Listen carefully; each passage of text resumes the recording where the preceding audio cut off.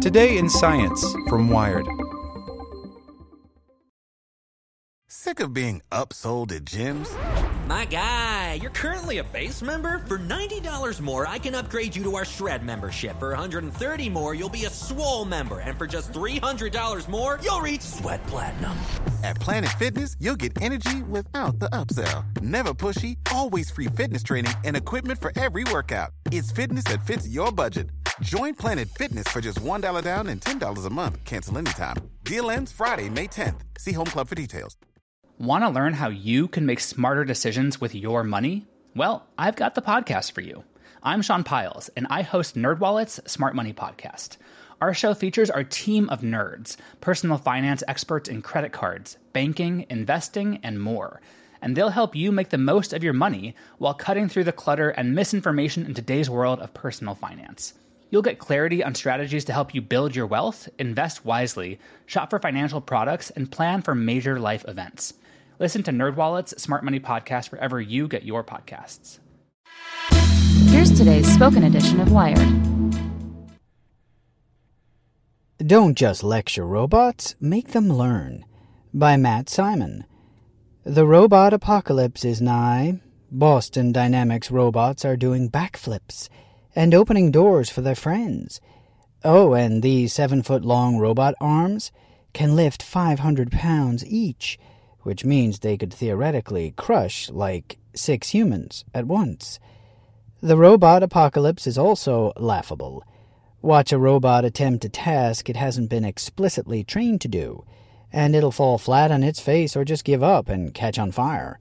And teaching a robot to do something new is exhausting, requiring line after line of code and joystick tutorials in, say, picking up an apple. But new research out of UC Berkeley is making learning way easier on both the human and machine. By drawing on prior experience, a humanoid-ish robot called PR2 can watch a human pick up an apple and drop it in a bowl, then do the same itself in one try, even if it's never seen an apple before. It's not the most complex of tasks, but it's a big step toward making machines rapidly adapt to our needs, fruit-related or otherwise.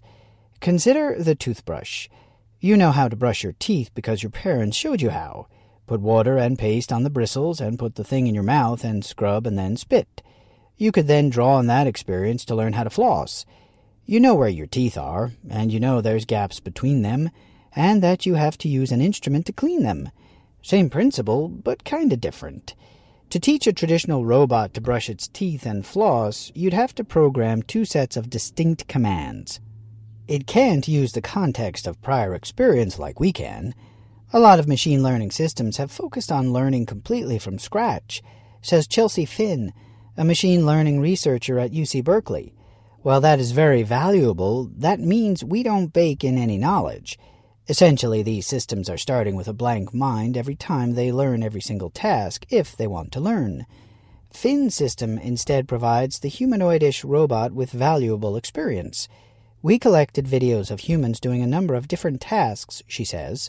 We collected demonstrations of robots doing the same tasks via teleoperation, and we trained it such that after it sees a video of a human doing one thing, the robot can learn to imitate that thing as well. In an example, a human demonstrates by pushing a container, not the box of tissues, toward the robot's left arm as the robot observes through its camera. When presented with the container and the box, only arranged differently, the robot can recognize the correct object and make a similar sweeping motion, pushing the container with its right arm into its left arm. It's drawing from experience, how it's been teleoperated previously to manipulate various objects on a table, combined with watching videos of humans doing the same. Thus, the machine can generalize to manipulate novel objects.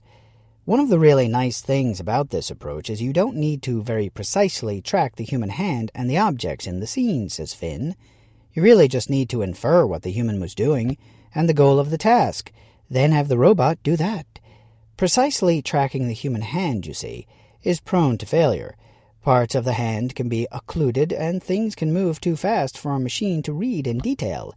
It's much more challenging than just trying to infer what the human was doing, irrespective of their precise hand pose.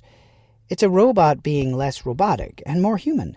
When you learned to brush your teeth, you didn't mirror every single move your parent made, brushing the top molars first before moving to the bottom molars and then the front teeth. You inferred, taking the general goal of scrubbing each tooth and then taking your own path. That meant, first of all, that it was a simpler task to learn, and second of all, it gave you context for taking some of the principles of toothbrushing and applying them to flossing. It's about flexibility, not hard-coding behavior, which will be pivotal for the advanced robots that will soon labor in our homes. I mean, do you want to have to teach a robot to manipulate every object in your home? Part of the hope with this project is we can make it very easy for the average person to show robots what to do, says Finn.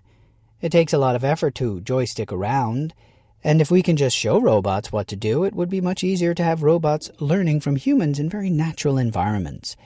To do things like chores, for instance. To that end, researchers at MIT are working on a similar system that teaches robots in a simulation to do certain household tasks, like making a cup of coffee. A set of commands produces a video of a humanoid grabbing a mug and using the coffee machine and such. The researchers are working on getting this to run in reverse, show the system a video of someone doing chores on YouTube, and it could not only identify what's going on, but learn from it. Finn, too, wants her system to eventually learn from more unconstrained videos, like not in a lab, like you'd find on YouTube. Let's just be sure to keep the machines away from the comment section. Wouldn't want to give them a reason to start the robot apocalypse. Sick of being upsold at gyms? My guy, you're currently a base member? For $90 more, I can upgrade you to our Shred membership. For $130 more, you'll be a Swole member. And for just $300 more, you'll reach Sweat Platinum. At Planet Fitness, you'll get energy without the upsell. Never pushy, always free fitness training and equipment for every workout. It's fitness that fits your budget.